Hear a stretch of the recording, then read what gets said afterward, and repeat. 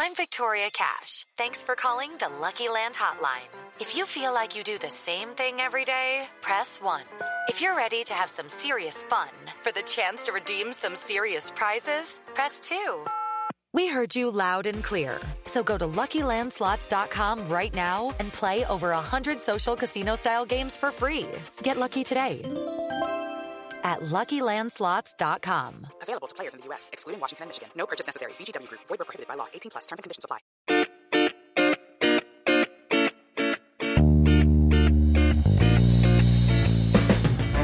Hello, and welcome to the Slate Political Gabfest from March 31st, 2022, the burner phone edition. I am David Plotz of CityCast here in Washington, D.C. If I sound a little logy, it is because I am still recovering from last night's cocaine-filled orgy. It was a doozy, last night's one. You guys must miss it. You must be missing it now that you are not in D.C. anymore. What are you talking about? What? You don't know about the cocaine-fueled orgies in the parking garages? Oh my gosh, between the key bumps that are flurrying around the head and the smell of the oil stains in the parking lot, man, the orgies in the parking garages are not great. I have to say, I don't like the ones in the parking garages, John. I don't know about you. I thought they only happened in parking garages. Sometimes I guess they could happen in the little valet booths, but Emily obviously whole orgy in a valet booth. You've missed this story. The Madison Cawthorn, that horrible right-wing South Carolina, maybe? North Carolina has finally said the thing which enraged his fellow Republicans in the House, which is that he said in Washington, people he respected had were doing cocaine and cocaine-filled orgies in parking lots, and had invited him. Well, first he said they were these people he were inviting him to orgies to do and then he saw people doing cocaine, and then he was pressed by the Republican leader, and then he said, "Oh, I saw a dude 100 feet away in a parking lot." That's what he copped to. But the Republicans are really mad at him for talking about the orgies and blaming them, saying they're implicated in the orgies. Anyway. Rock on Madison Cawthorn. Guess we know who hasn't been in the orgy. Emily Bazelon of the New York Times Magazine and Yale University Law School. I don't know how to feel about that. Actually, I feel pretty clear how I feel about that. Or it's a good cover story. John Dickerson of CBS Sunday Morning. John wore his hat, so he was incognito at the orgy.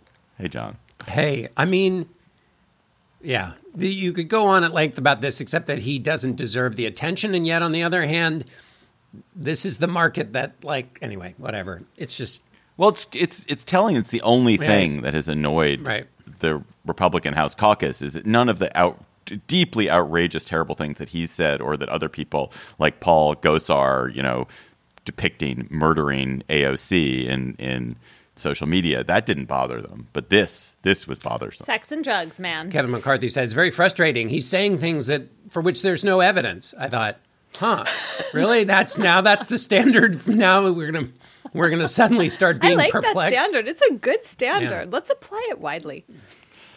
This week, we're not going to talk about the orgies. I'm trying to keep them on the QT. We're going to talk about President Biden's gaffe. Did it fundamentally change the course of the Ukraine war and what's going on in that war? Then, what is former President Trump trying to cover up about January 6th? Can anything be done to stop him?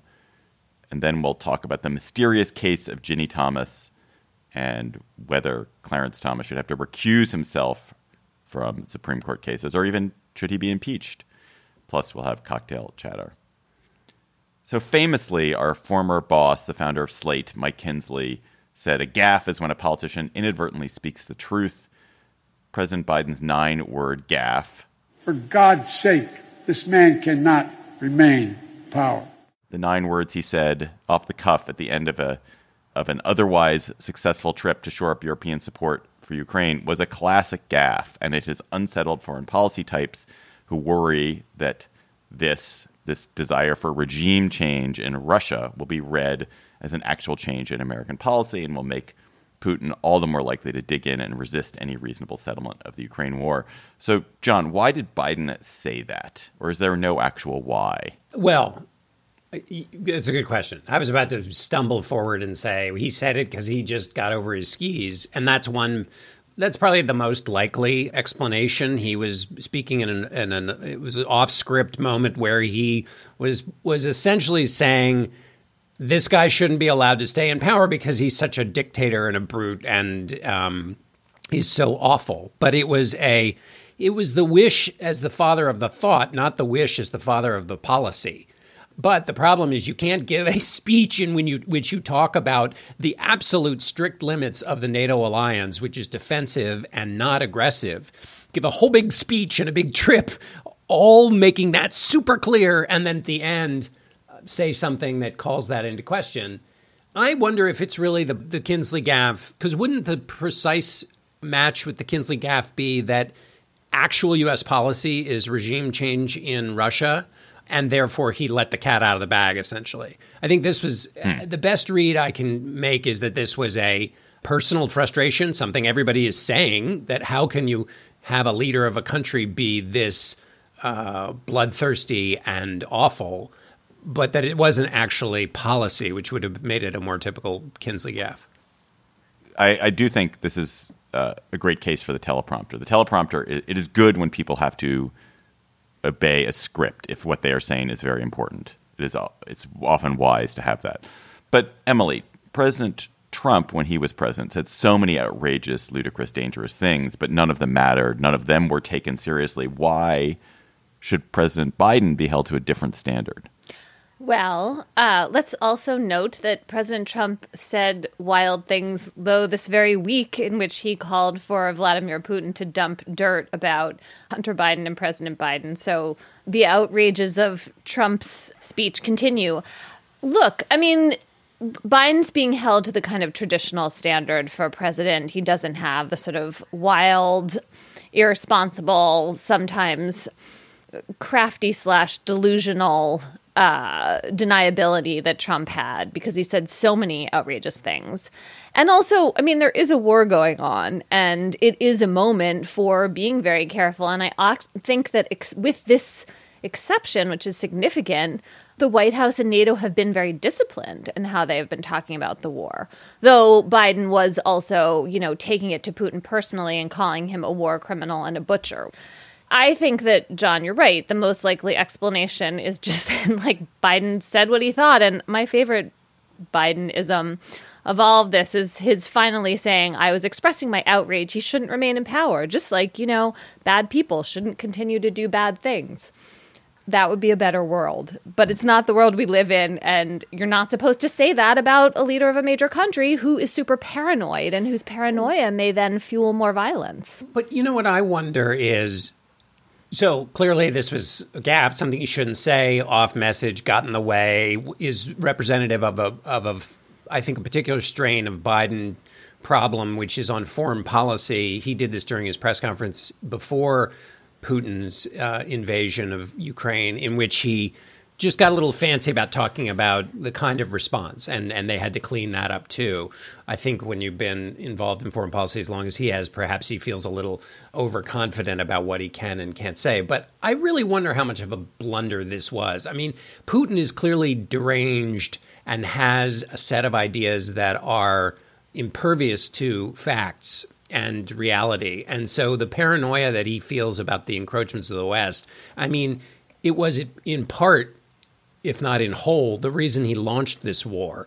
So a single statement seems to me to be not that much more contributory to his paranoia. So I wonder if, while this was clearly a gaffe, I don't really get how much of a gaffe it really was. Well, I mean, isn't part of the problem that it just gives Putin or whoever wants to defend Putin or just criticize Biden an excuse to do so? Yeah. I mean, even if it's a very small drop in the ocean of Putin's grievances, you sort of pretend and blow it up. Yeah, you don't want to make an unforced error, and that is definitely what this is. I wonder what you all think about Mike Morrell, the former CIA director, said what might be more dangerous is that Biden re-upped the idea that this is totalitarianism versus freedom. And that if there's an ultimate peace agreement, it's probably not going to be able to be something that fits into that frame, that's too grand a way of thinking about the U.S. obligations in the world, and that actually boxes the U.S. and its allies in, because there might be a lot of people who are willing to go with a peace deal that allows, as bad as it may be, Putin to get away with some things, and that U.S. policy is what's more constraining than this single gaffe.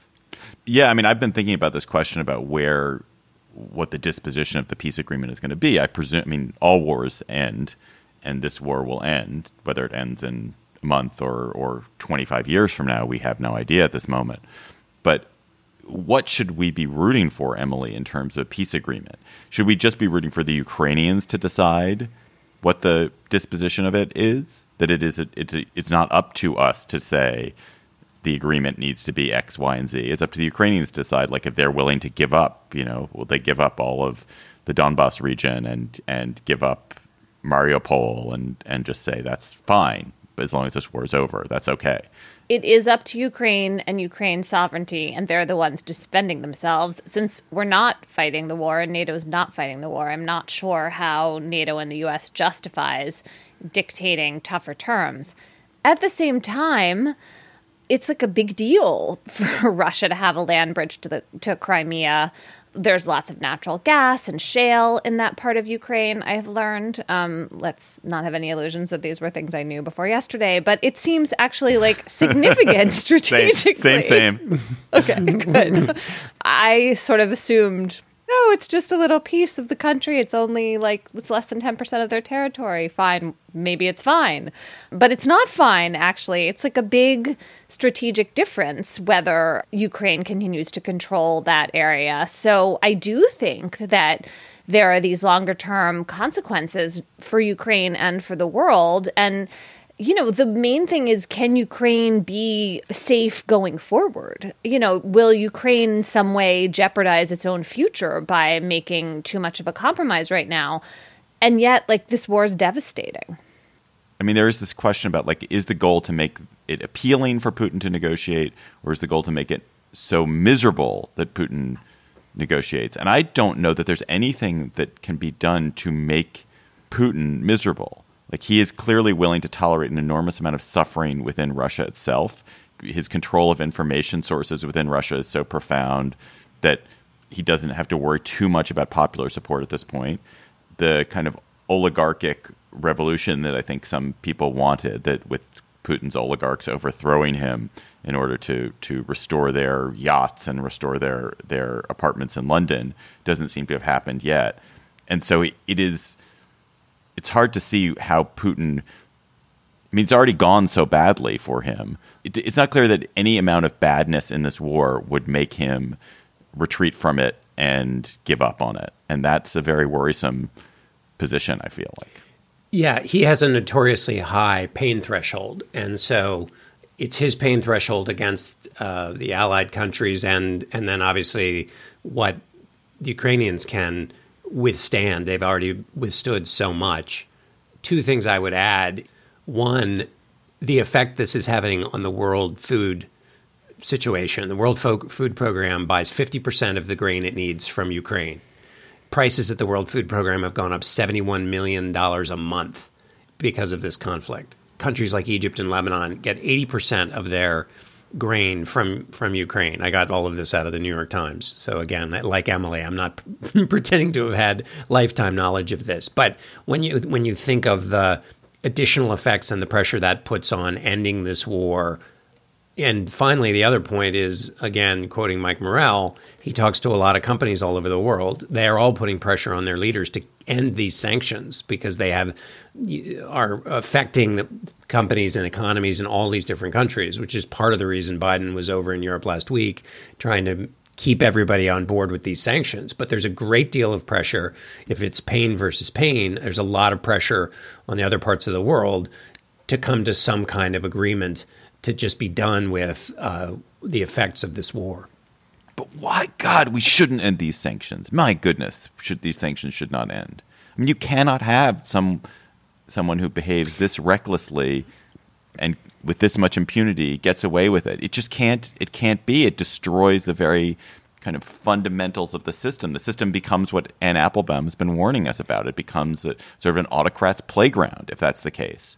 Yeah. Norms and rules and sort of the proper, correct behavior and sovereignty are illusory. That's terrible. We got to continue. Well, but the question then is what's the line? So, for example, if Putin retreats to the Donbas region, does all of this pressure created a diplomatic situation in which countries say, look, it's not good. Obviously, it's not good, but let's take a deal that gives him that, especially if somehow there's pressure from inside Ukraine to take such a deal. All of these pressures, it's not so much giving up sanctions for nothing. It's giving up sanctions for not very much. Right. Right. I think if the Ukrainians come out and say, we want this war over, we want you to stop sanctioning Russia so that they'll behave themselves, I think that's okay. I think that's okay. It's not a great solution, but the Ukrainians have to ask for it. Well, also, it would seem to me that the last part of this that Ukraine will want to end are the sanctions, right? Ukraine will want the bombing to stop. They're not going to want the support and the punishment the sanctions allow for to end quickly, right? I mean, that should be the last thing. And maybe it should continue for longer. I mean, there is this problem, which is obviously what we're talking about, of like short versus medium and long-term results and the lessons and what Putin does the next time and just all the signals and the problems of deterrence here. But I think the sanctions will be part of whatever the peace solution is, because Russia will not agree to it unless the sanctions are lifted. Yes, so it has to be right. part of it. One question that I have about how this war is going, and I don't know that any of us will have the answer, but I'm curious why there's been no Ukrainian campaign of sabotage and terrorism within Russia itself. Why have the Ukrainians not tried, at least in some small way, to take the war into Russia? I assume there are Ukrainians who live in Russia. I assume that that border is porous enough that Ukrainians could get in, and there could be some attempts at actually causing havoc in Russia itself. But there hasn't been. And I wonder if that's, they feel like, they'll lose moral support of the world, or they're just unable to do it, or why? I mean, if you're trying to appeal to sympathy from the Russian people, I'm not sure that is a smart move, right? I mean, that kind of sabotage and guerrilla warfare, you have to carry it out for a really long time. And in the limited examples I can think of where anyone succeeds, they do it on their own territory. It doesn't work very well when it's incursions into the other country. So maybe they're making a cost-benefit decision about not doing it. Slate Plus members, you get a bonus segment on the GabFest every week. We do a bonus segment this week. Very useful, extremely useful one. It's going to change your life. It's if you needed to go into hiding, how would you do it? We're going to talk about that. And you can get that just by becoming a Slate Plus member. It's a great deal. You get member-exclusive episodes and extra segments from us. You get no ads on any podcast. You get unlimited reading on the Slate site for your membership. So go to slate.com/GabFestPlus and become a member today. This episode of the GabFest is sponsored by Aura Frames. Are you ready to win Mother's Day? Cement your reputation as the best gift giver in your family? Give the moms in your life an Aura digital picture frame preloaded with decades of family photos. That mom will love looking back on childhood memories, seeing what you're up to today, checking out grandkids, checking out cousins. And even better, with unlimited storage and an easy-to-use app, you can keep on updating your mom's frame with new photos so that it's a gift that keeps on giving. This is how I live in my family. I gave my mother an Aura frame. It was either for Mother's Day or for her birthday. She absolutely adores it. She's constantly hectoring me to update it with more photos, which I do. I also gave my girlfriend's mother an Aura frame, and I hope she hectors my girlfriend to update it with more photos. But it is a present that will bring absolute delight to a mother in your life. And they have a great deal for Mother's Day.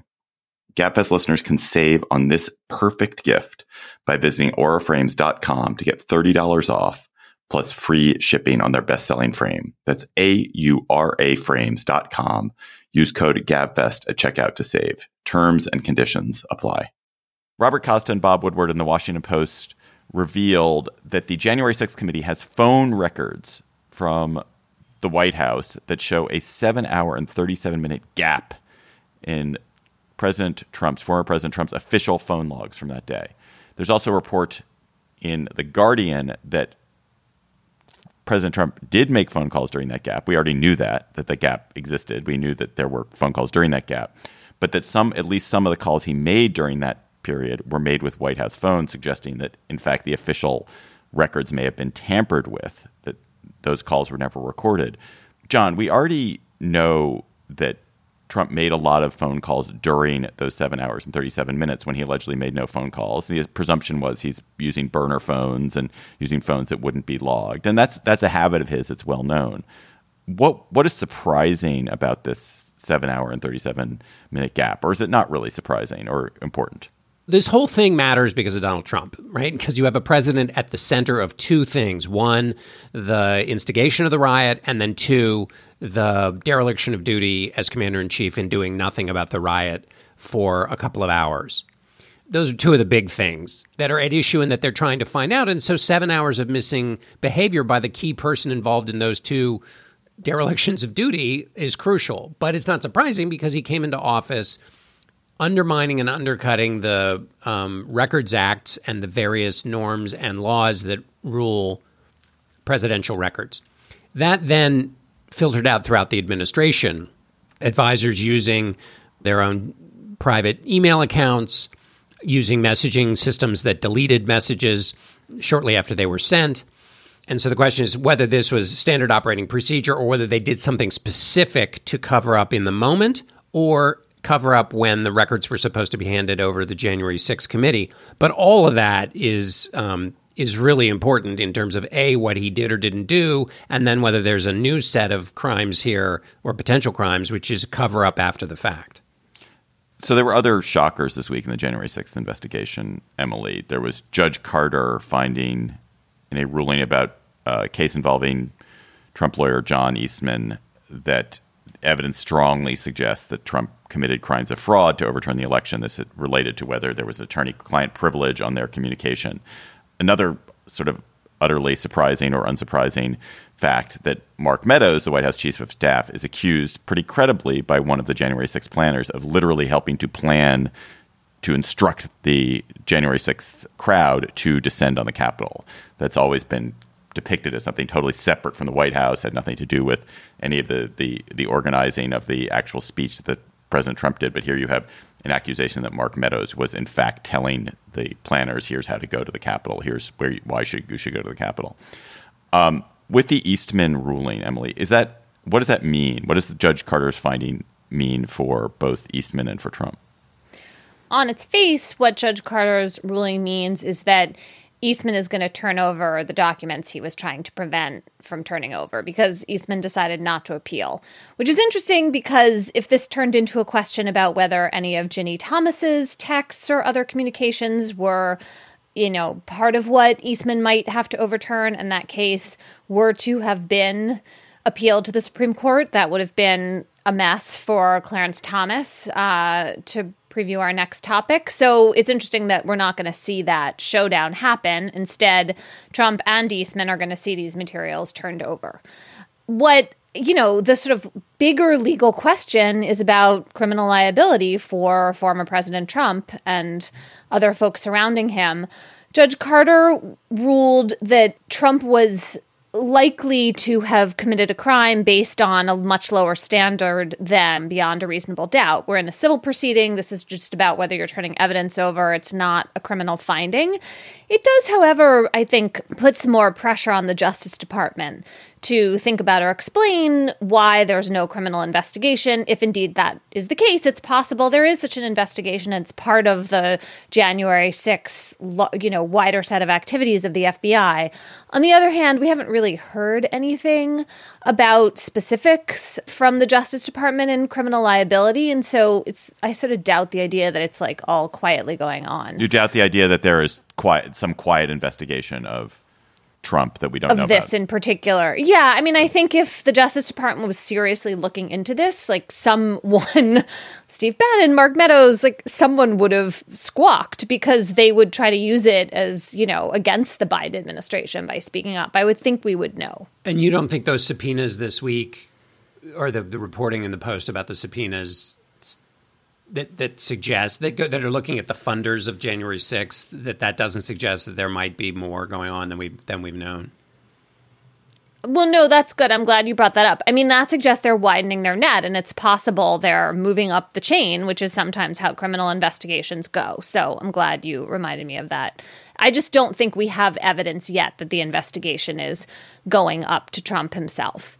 I really recommend this piece in Lawfare by Ben Wittes about Carter's ruling. I learned a ton from it. And Ben also raises a more technical problem for the Justice Department, which has to do with the Office of Legal Counsel and the standard for whether a law of general applicability also applies to the president if it doesn't expressly state that it does, and if the law arguably involves the president's constitutional duties.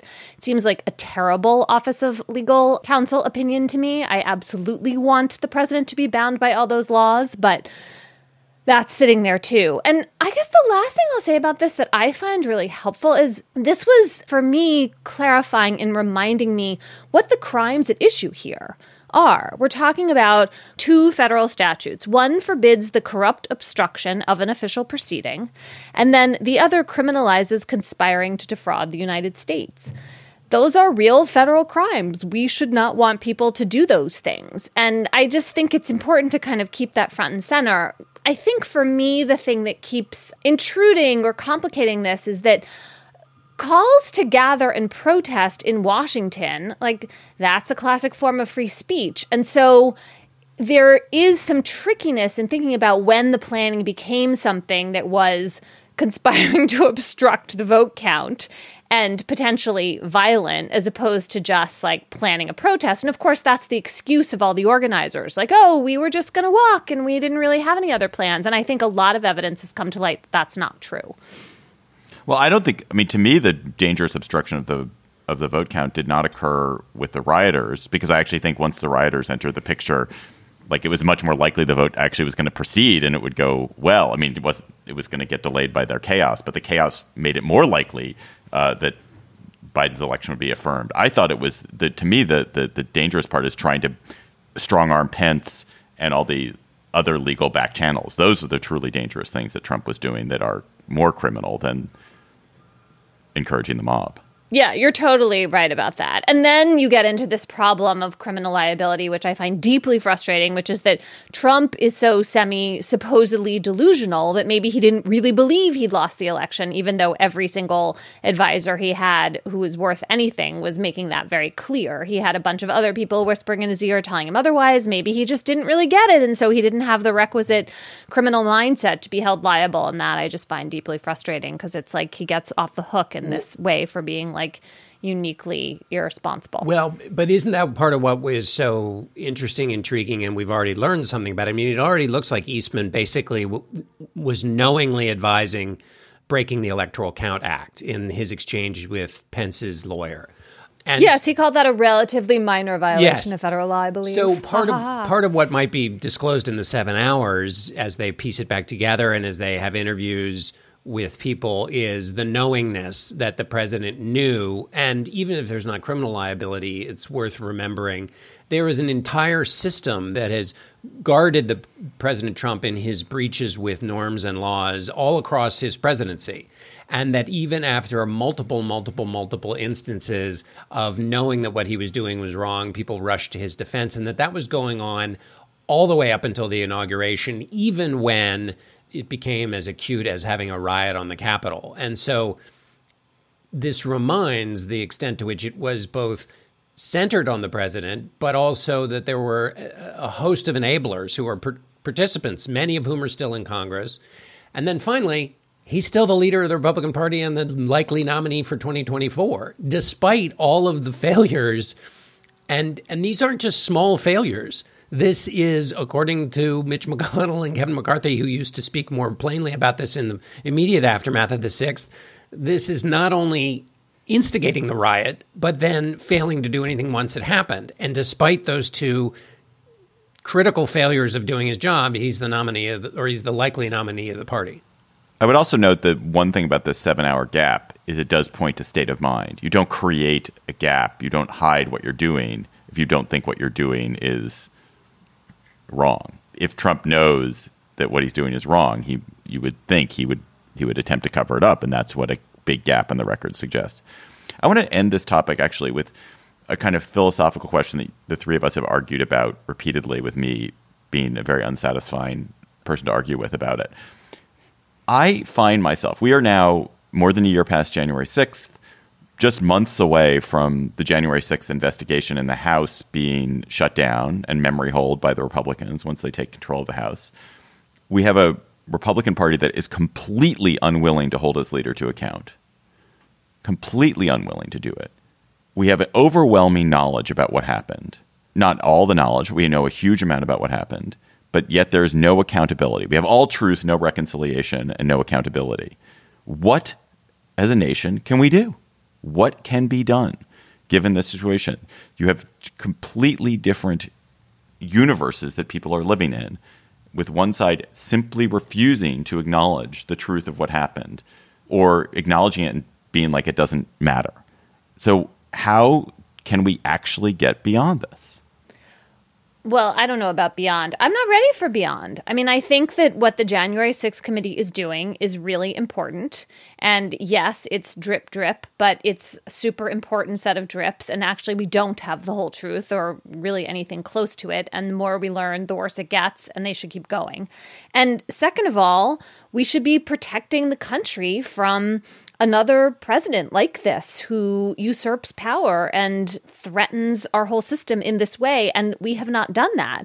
And I'm sorry to raise that at a moment where there is such partisan polarization, because it means that I'm effectively telling the Democrats they have to spend their political capital and their legislating time on this boring structural matter that they don't seem super interested in, especially in the Senate and in the White House. But it's really, really important. If Trump is going to run for office again, we should have more protections in place. Otherwise what? I mean, it just seems really obvious that the conditions would be right for this to repeat were he elected, and that is not a risk we should take.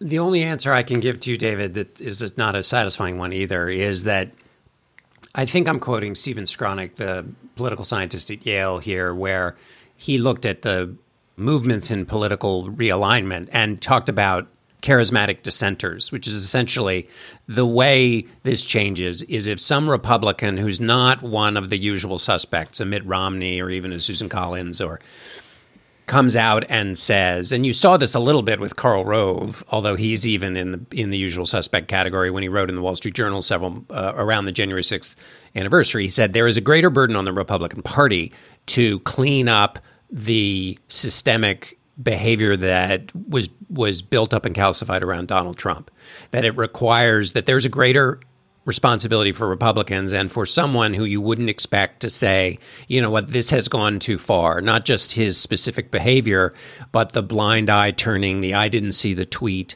the redefinition of the norms of the presidency in order to protect themselves, that somebody needs to stand up and say that has to change. I guess I'm skeptical, John, that it could be a charismatic dissenter or even like three, because like you said, there is a small group of usual suspects and we're already discounting them. You need group action here, right? That's the whole problem. It's always been the problem the Republicans have had in this with Trump. Yeah.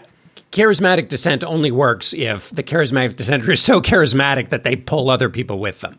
I mean, Madison Cawthorn and Marjorie Taylor Greene and the others behave the way they do because you can be an independent person with a massive following and get lots of money and not rely on the connectivity of party that used to create movements of people rather than individuals. So I agree. It's the only thing I can come up with, and I recognize that it's a weakness here. But I guess my big point is that the obligation overwhelmingly rests on the Republican Party.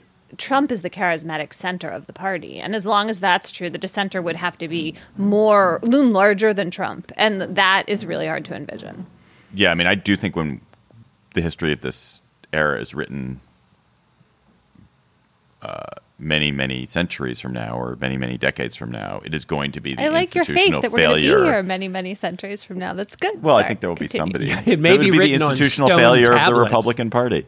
Well, it'll be like, you know how we write the history of Rome and the collapse of the Senate and the failure of Republican leadership in the Senate, and that was all written 1,500 years later, or actually more like 1,900 years later. Well, that's what's going to happen. This is a documented era, and they will write 1,900 years from now about the failure of our Senate, the failure of our Republicans, and the way in which extremists have cowed and written out the reasonable people, and the reasonable people failed to rise to the occasion because it's very difficult to do it. And the few people who did have suffered enormously. I mean, you think about Mike Pence's one small act, small and extremely obligatory, but frankly, like required a bit of courage. Like Right. it did require a little bit of courage, and for that one small act of little bit of courage, I mean, Mike Pence is persona non grata.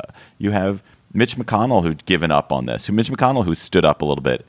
Kevin McCarthy stood up around January 6th, totally capitulated. I mean, it's what's his name in Georgia now being Brad Raffensperger, the Secretary of State. Raffensperger and the governor Brian Kemp, both being flayed. Although there is some for evidence doing what is stand up. only moderately right. I mean, it's the party is an incredible failure engine, and this country will not survive it, I suspect. There is some evidence that Kemp might survive despite the fact Donald Trump is trying to run Perdue against him. He's raising much more money than David Perdue, who Trump has backed to unseat him. Gabfest listeners, do you know that we're doing a new episode every month called Gabfest Reads, where every month one of us is sitting down with the author of a book that we really like and having, we hope, an interesting, engaging, slightly deeper conversation about that book. And we've now done it several times. And we have one coming up on April 17th. I'll be talking to Amy Bloom, the author of In Love. It's a really complicated book that's beautiful and funny and enraging all at once, which is hard to pull off. So get the book, read it with us, and listen in April 17th in the new Gabfest Reads. Gabfest Reads. John, can you get a sound effect? Thank you.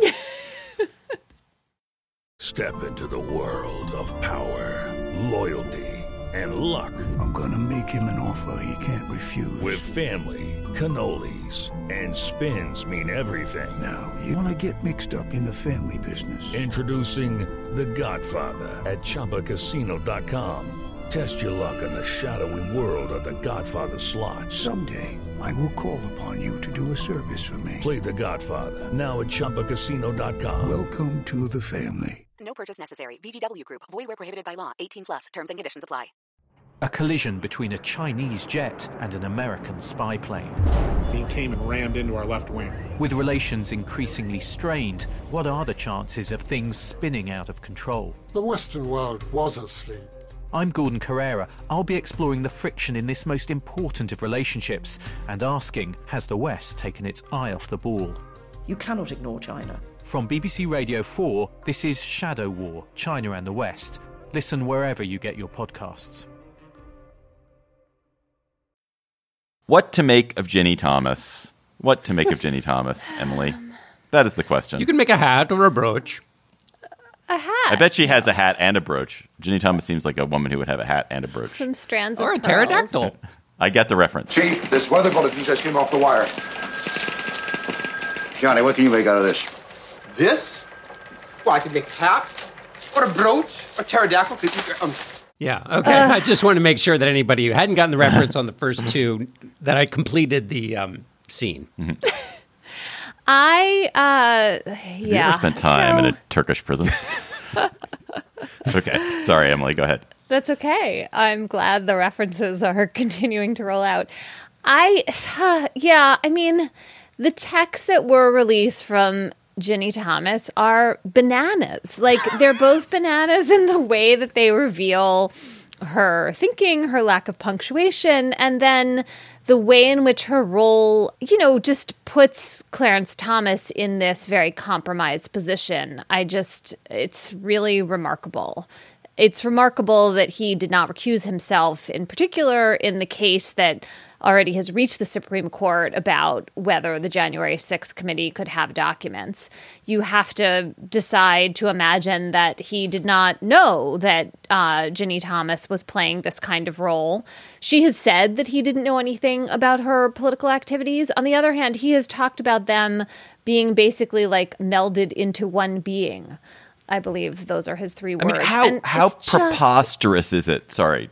Yes. Can I just interrupt on this? I mean, it is ludicrous for people to think that they are telling the truth when they say, oh, they don't consult, they're having independent professional lives. You never believed that of the Clintons. why would anyone believe that of any married couple, least of all one whose overt political actions are so deeply aligned? The kabuki of pretending that they're not aligned is infuriating and weird. It's like, yes, they undoubtedly they talk about all this stuff. Well, also It's strange crazy to pretend not. Is that the phrase you're reaching for? Yeah. Well, also right, and yet we have no direct evidence of it at the same time. But this happens in the marital bed, in the marital bedroom, in the marital text chain. But also, I would add to this that if you read the texts, another thing it strains is one's attempt to come up with a metaphor to explain just how bananas they are. I mean, it's not just one bunch of bananas. It's not just one tree of bananas. It is a plantation of bananas stretching beyond the limits of human sight. The Hubble telescope couldn't see the size of the banana plantation that this is on, because in these texts she's talking about the white hat sting operation with watermarked ballots that's going to take place in 12 key battleground states, and Biden and his crime family are going to be sent to Guantanamo. This is the furthest edge of madness, and the rapidity and pelting that the White House chief of staff is taking from this constant number of texts, which then is also framed in apocalyptic terms. This is literally second coming language being used in the fight between good and evil. So it is impossible to imagine that anybody who has lost their senses in believing the things that are the subject of the tweets and who says it with apocalyptic fervor is at home struck mute around their best friend and spouse. It does indeed strain credulity. Yeah. Right. So then we're left with this institutional problem, which is even larger than the particular problem of Thomas's role in the court. And that is the fact that Supreme Court justices individually decide when to recuse themselves, when not to hear cases, and there is no review of their decisions. There is just zero institutional accountability. And that is just a terrible way to do business. These are incredibly powerful people. They should not be able to make these decisions with no way to review them. The court needs to come up with its own rules that at least bind the justices to the same code of judicial ethics that other judges have to follow, and that also comes up with some way to review the decisions they're making. They could put a bunch of retired Supreme Court justices in charge of reviewing. There are no retired Supreme Court justices. They're all dead, because these people stay on the court forever. So that's Stephen Breyer is about to be retired. He's going to be a man of and one. Hopefully not dead.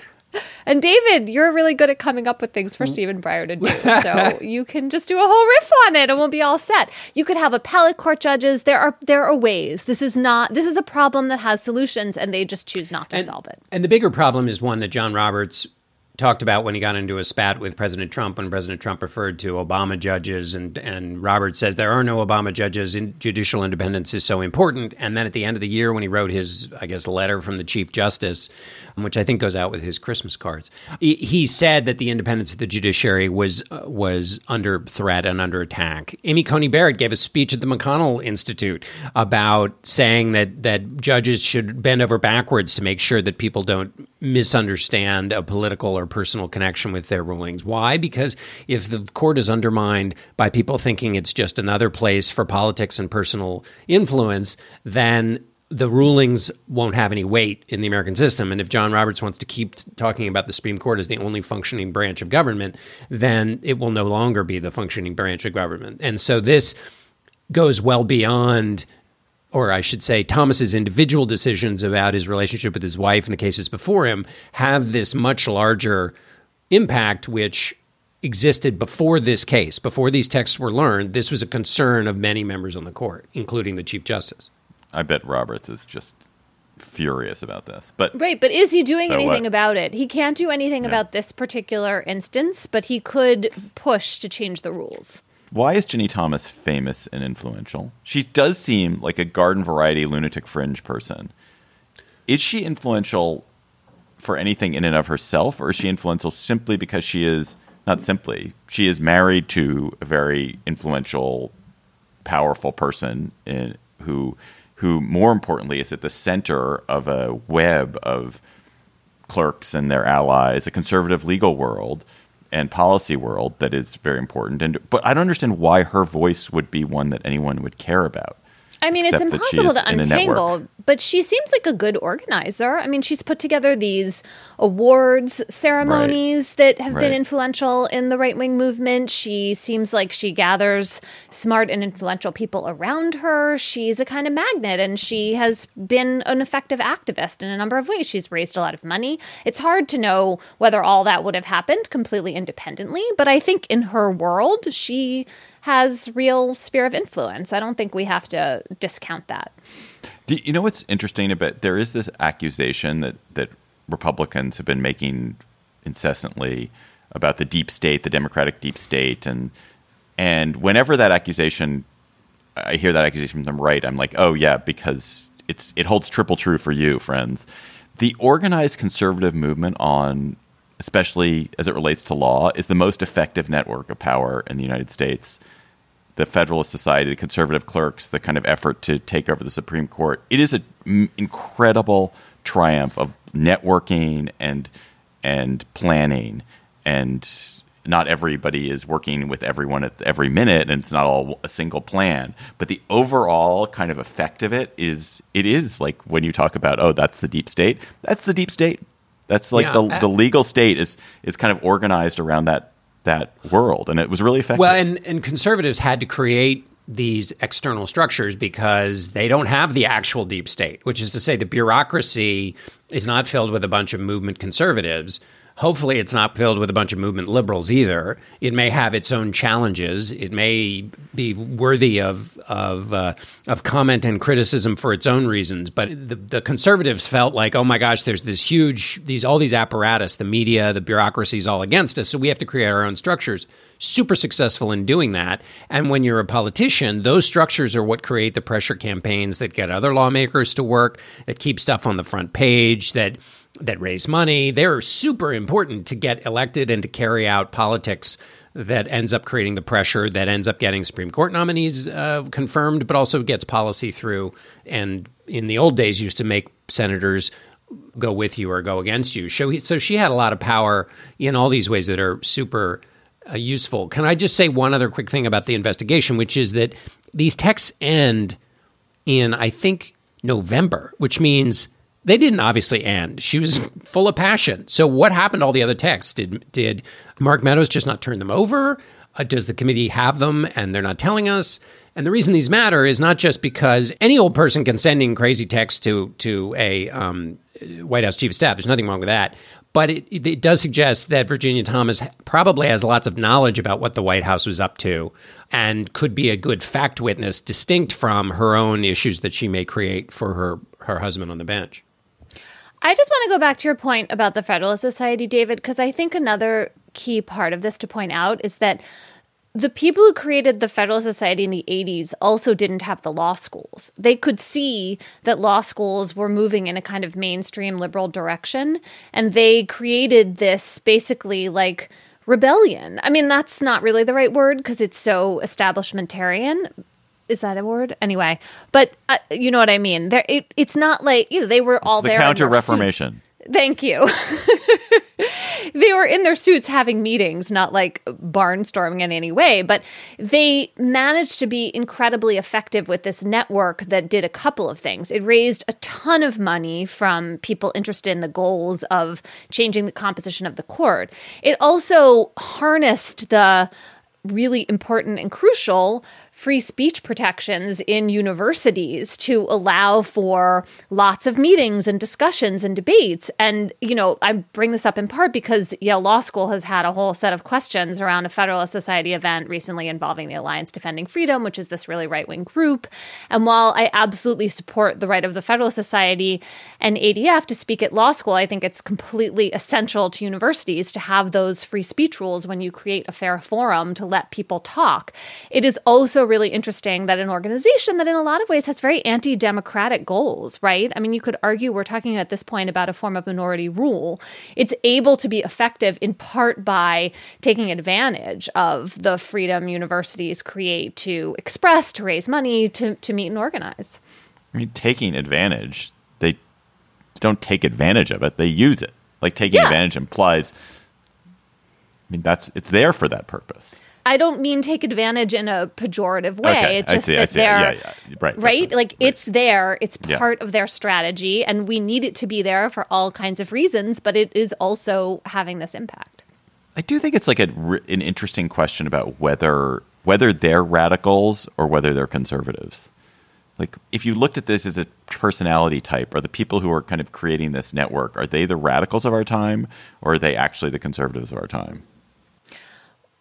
That's a great question. I mean, they are trying to wait. So I guess, let's see. I mean, can we have it both ways here? I mean, they are extremists, right? Their views are outside the mainstream in terms of how they want to change the law.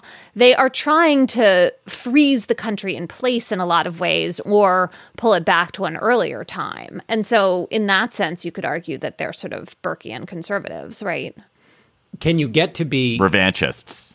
But if you do if you do radical things in the service of limited conservatism, then you're not a conservative. If you're breaking the rules, then it seems to me you can't say you're a conservative just because you think your goals are. And also, by the way, in the end, lots of people have traded what would have been traditionally conservative ideas for power. That seems right. I go back to sort of a David Plotz principle, which I come back to all the time, which is that who's having fun. And I think when I look at what the right has done around the law, they've had a lot of fun doing it.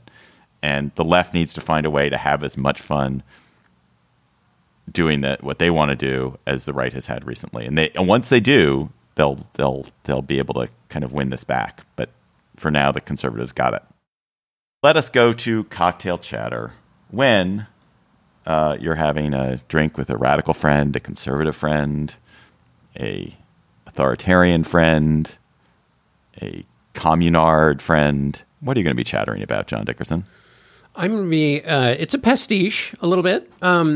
So I'll just do three quick things. One is great Times piece this week about the oddities within Wikipedia. So go read the Times piece. And the other is Morning Brew, which is one of the many digests I get. And it's more about business in the markets, but has a great breadth of odd and interesting things in it. And then finally, I've been playing Elden Ring, which is a video game which has been mentioned a lot in the world because it's this massively open environment. And I haven't played video games kind of successfully for a long time. And this has been a wonderful distraction and respite from this weary world. So thank you to the creators of Elden Ring and anybody who is into that kind of immersive experience. I would recommend it if you've been away for it for a while, as I had been. That is a real potpourri of a chatter. That was, I don't know if I was at a cocktail party, whether that would have been. Yeah, I would have enjoyed that. I would have been like, conversations, it would be great. It would just he's turning away. John's turning away. I think my attempt was really to remove everybody from the room by talking about three super random things. Find something to disappoint everyone. Emily, what's your chatter? I was in the Netherlands last week, which was so much fun. And I went to the Anne Frank house, which is a very moving memorial to Anne Frank. And this visit and conversations I had while I was in the Netherlands filled me with rage about a book called The Betrayal of Anne Frank that was published either earlier this year or late last year, which is based on, according to a lot of Dutch historians, extremely shaky, maybe just like zero evidence, and making an accusation that it was a prominent Jewish notary who betrayed Anne Frank's family. The Dutch publisher has apologized for the book and pulled it from the shelves.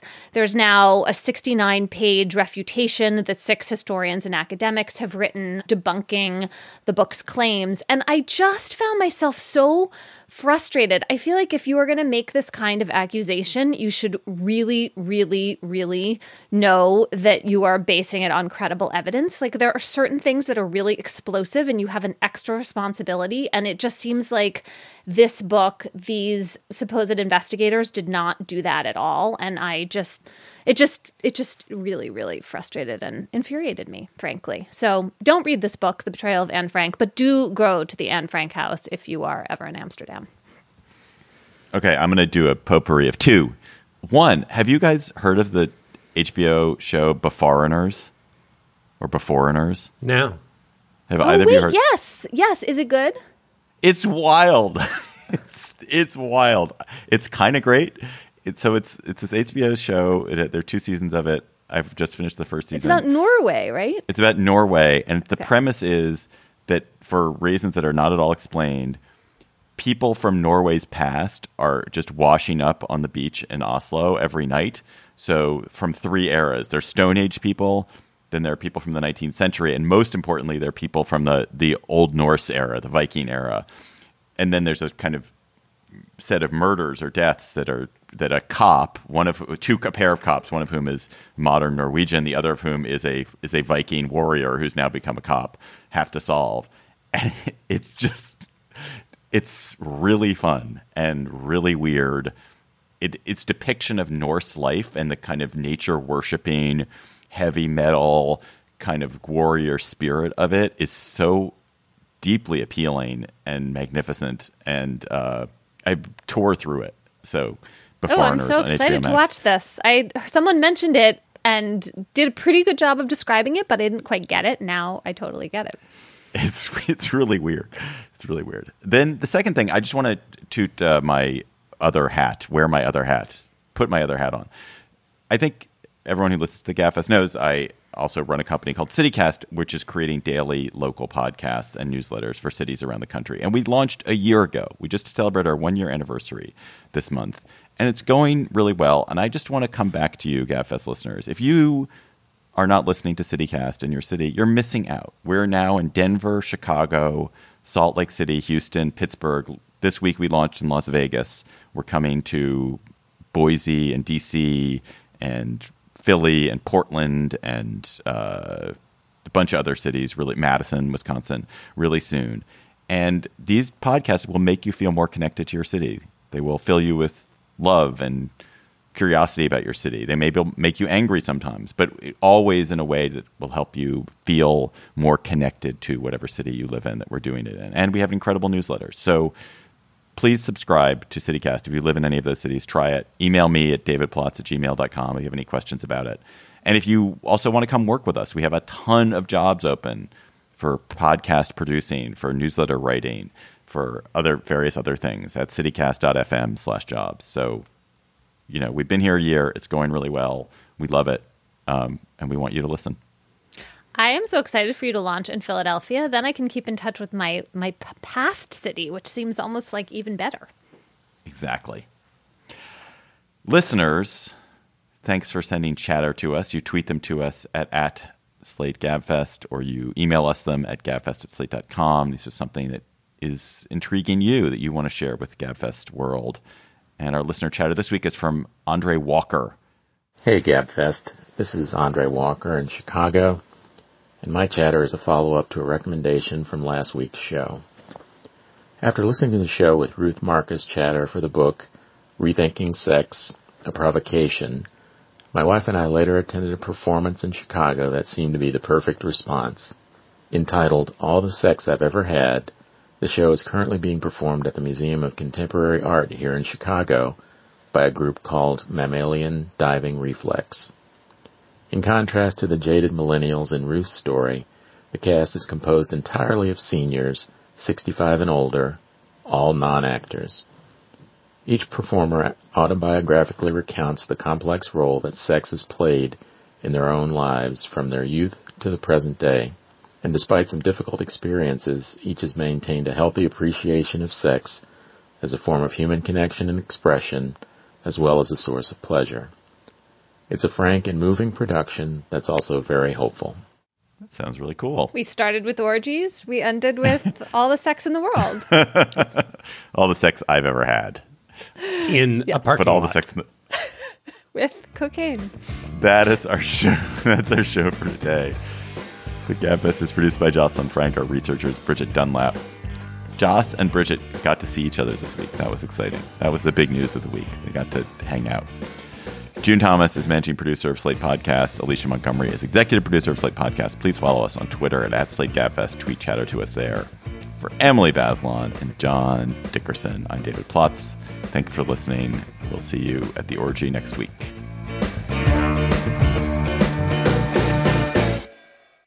Hello, Slate Plus. John just said something. I don't even know what he was saying.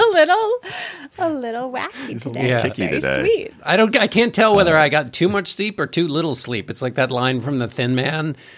I woke up and I feel terrible. I must have not had enough to drink. Carry on, everyone. One of the great things about the Beforeigners, the show I was just talking about, is they're always going to these mead halls and drinking mead out of horns and just getting wasted on mead. But the horns are so good. I wanted them to drink out of horns. Wait, can I say something though? What was it? Someone in my house was like reading a book about ye olden days in which they were constantly drinking beer. And they were drinking all this beer because the water was contaminated. Yeah, and I was like, this beer must have been It's very weak beer. Weak. Yeah. Yes, exactly. Okay. I've been listening to and reading Samuel Pepys's diary from 1660 to 1669, and every day he starts by having his morning draft. And basically... And also, by the way, he's drinking sack and a pint of wine, and he really runs the whole... He doesn't have a Tom Collins. Sack is what? Sack is like port or something? Can I give a more up-to-date example of But this? wait, I was going to... But But my beloved Anne tells me that the morning draft was basically they thought it was good for them to have a glass of beer in the morning.